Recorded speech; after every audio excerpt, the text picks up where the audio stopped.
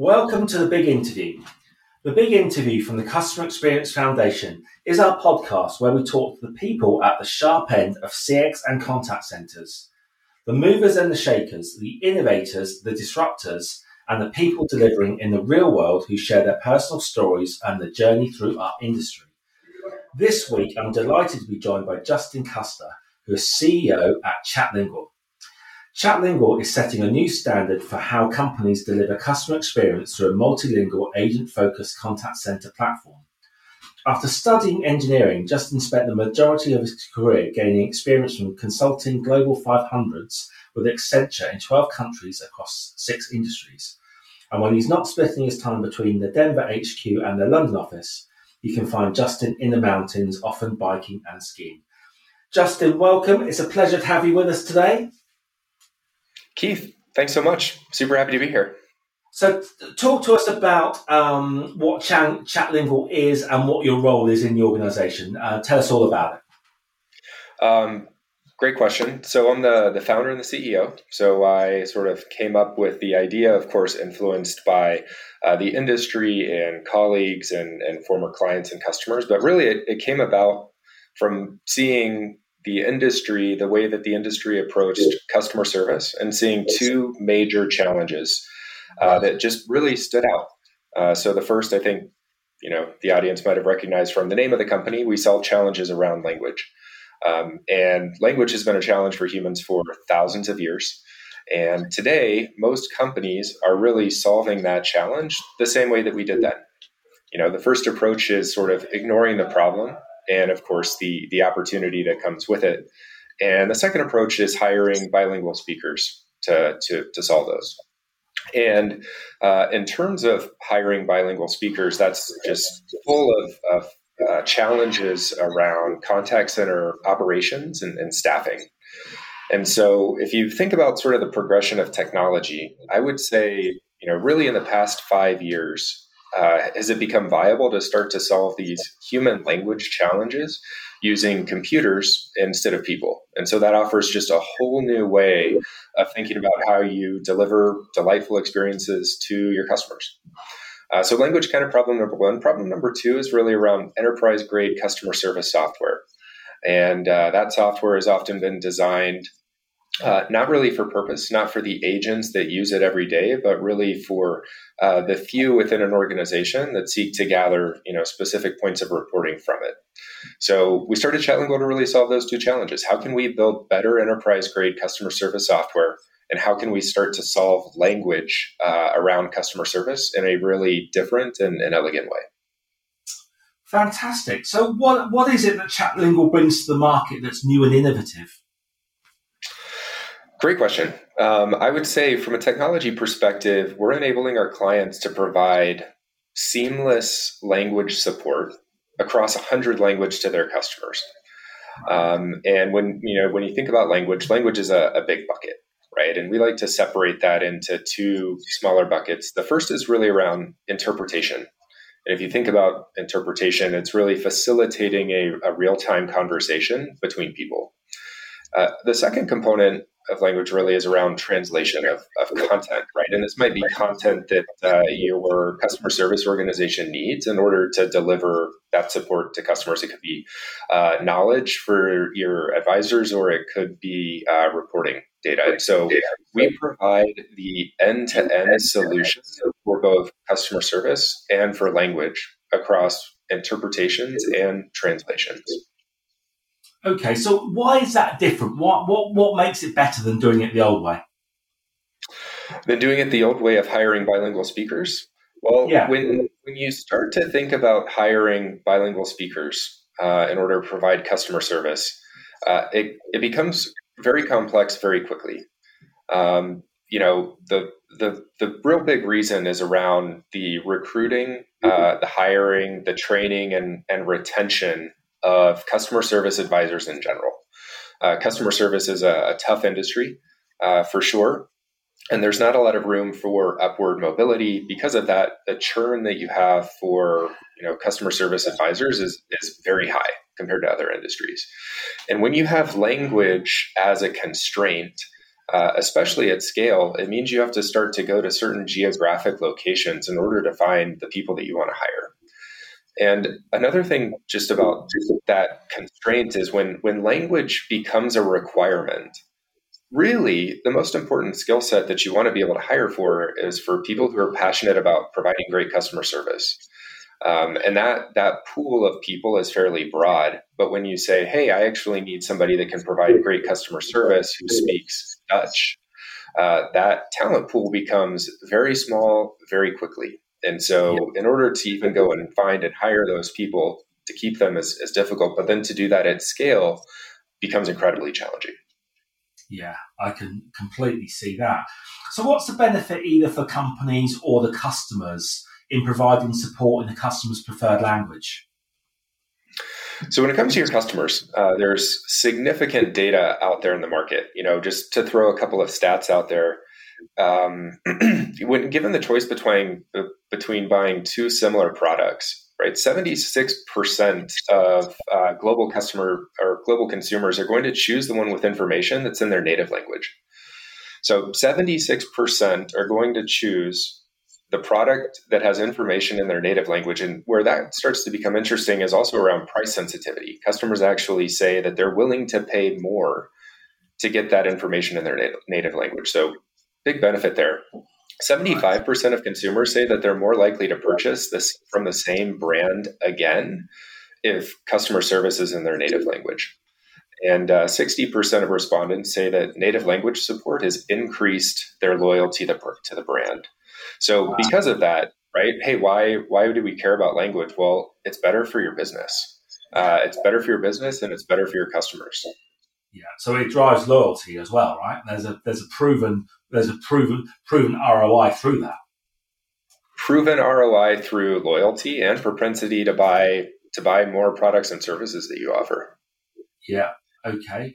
Thinking about some of the technicalities about how it works then, companies might in the past have used translation plugins, that kind of thing. Why would Chatlingual be better than that?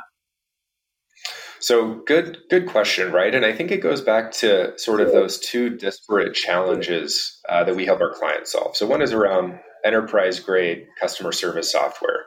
And if you look at much of the software that's available today, it's 25 to 30 years old. And so from obviously like an engineering architecture perspective, but also from a user experience perspective, it often wasn't fit for purpose. And so what happens is when you take a platform and you start to add on a bunch of plugins or other different types of services into the UI for the agent, it creates a very complex experience. Let me just kind of paint the picture here for you for a moment. If you're a customer service advisor at one of our clients, before we started working with them, you might access 18 different applications in order to provide an answer to a customer service request. So 18 different services that you would need to go and access in order to provide information, to find the information and provide it. And that just creates an incredibly difficult situation for a human to kind of work within. And so a plugin just adds to that complexity. If instead you're able to design a system really from the first line of code that we did with language in mind, solving for both interpretation and translation across a bunch of different facets from an agent's experience, we're able to provide a really elegant experience.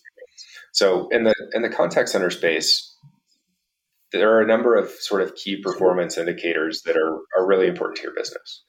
One of those is, of course, the ramp time of advisors. Hey, from the moment that you hire an advisor, how long does it take to train that person to be able to provide customer service to your customers on their own in a really effective way?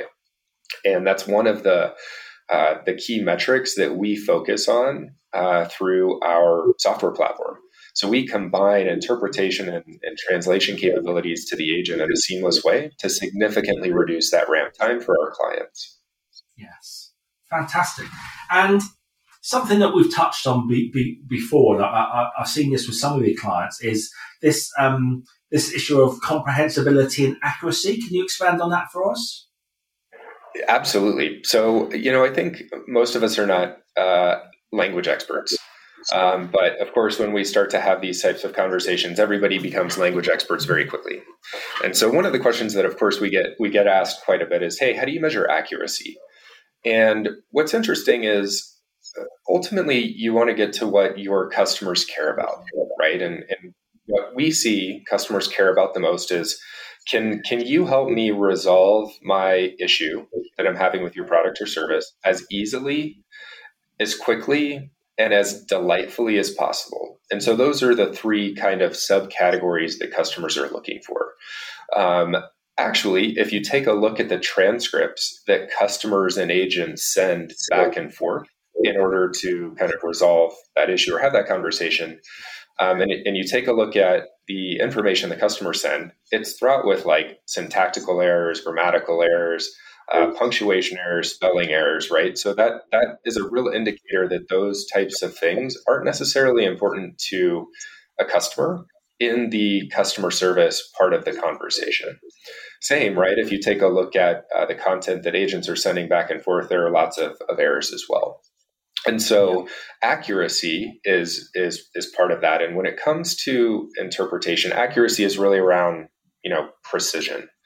And one of the examples that I kind of like to use, if you check out Google Translate, which by the way is an absolutely phenomenal technology, and real props to Google for investing in that and solving this problem for society that we've had forever.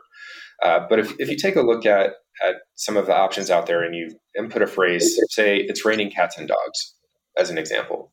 And if you run that through some of the machine translation engines that are out there in the market, you might get a very accurate translation in German of it's raining cats and dogs.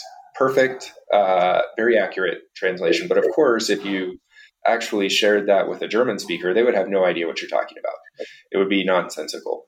And so then if accuracy isn't the right thing to measure, what is, right? And so what we've decided to focus on as a company is comprehensibility. Are your customers able to understand the conversation sufficiently well in order to get their issue resolved? And through that, is it a sufficiently frictionless and delightful conversation? We have millions of data points across over 100 languages that say absolutely.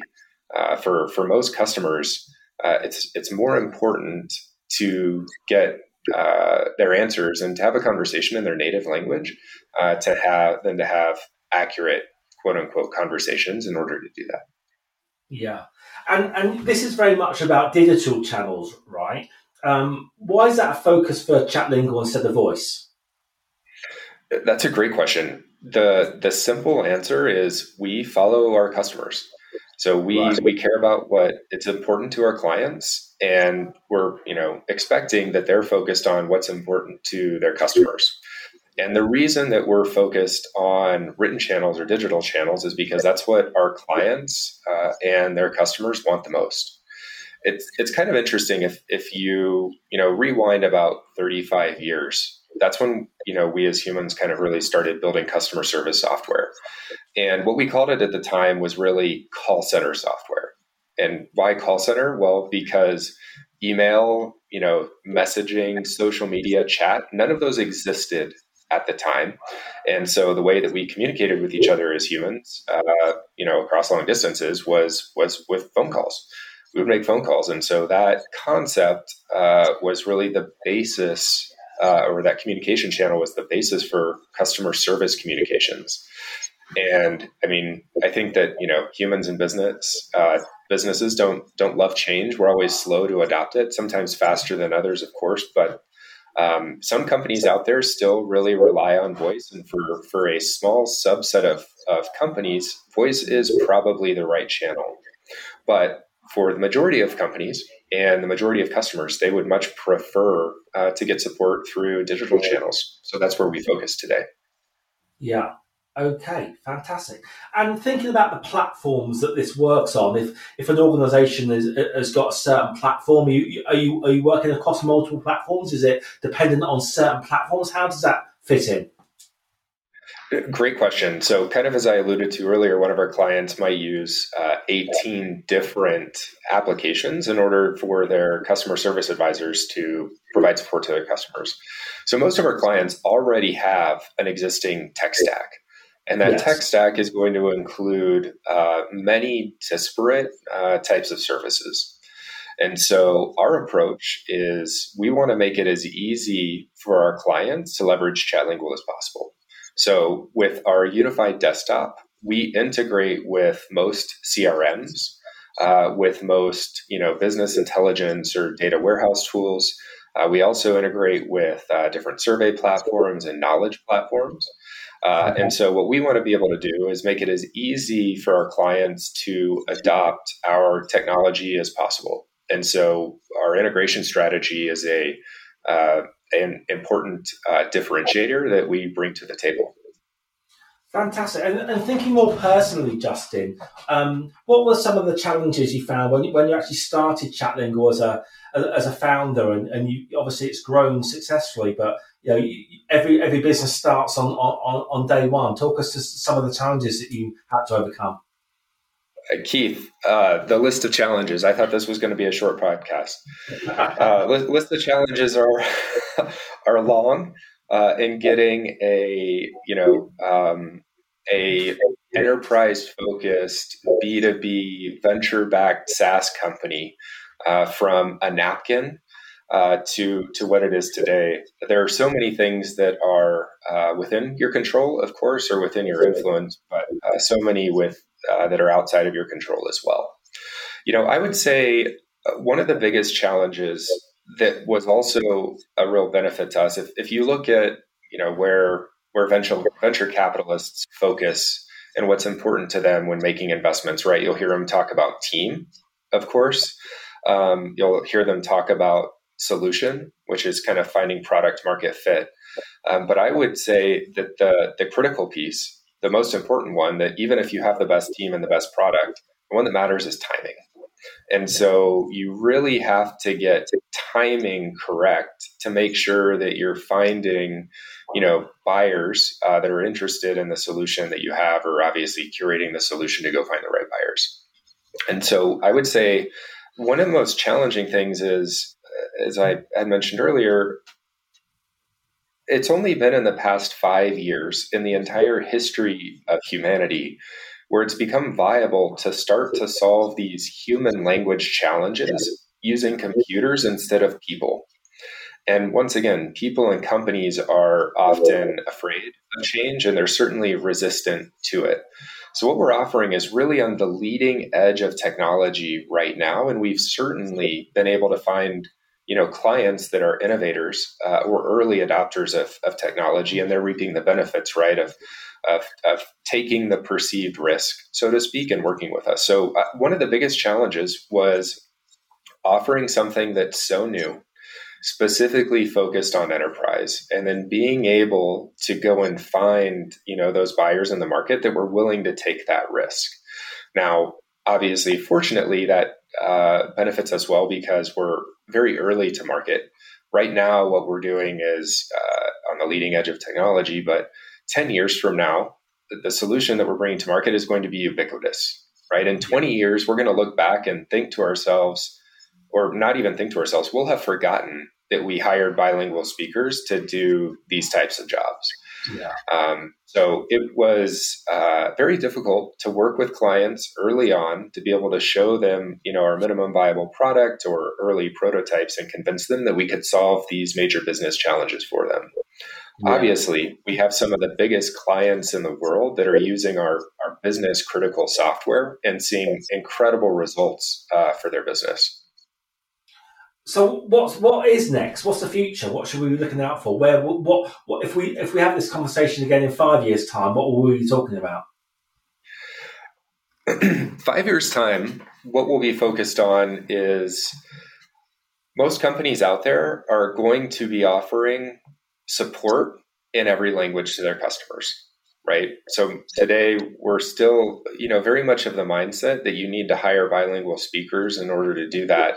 And we know that that is just incredibly challenging and expensive. But you'll start to see a shift where, folks that are in this industry and in the decision-making seats within this industry realize that leveraging Chatlingual in our platform, we can turn on languages in a day.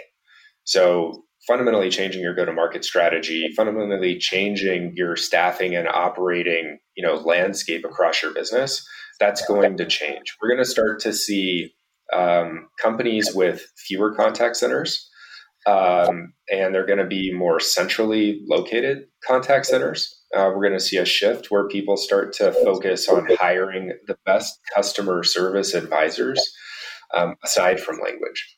That's one major shift. I would say the second one is around the usability and ability to implement and maintain and support enterprise-focused customer service software. So those are two big changes 5 years from now that I think we'll look back on and say, wow, hey, software's gotten a lot easier, and we can provide support to our customers in their native language, even if that means supporting 100 languages. Absolutely brilliant. Thank you, Justin. And thinking more personally now, how do you perhaps unwind and escape from it all? It's a very, very tough life being both a founder and a CEO of a scaling business. So tell us a few things about you that we wouldn't know from looking at your LinkedIn profile. How do you perhaps escape from it all? Great question. Well, I'm pretty passionate about technology. And so, yes, absolutely, being the founder of a company like Chatlingual, and of course, being the CEO means you're really on 24/7. But that is absolutely one of the ways that I am energized.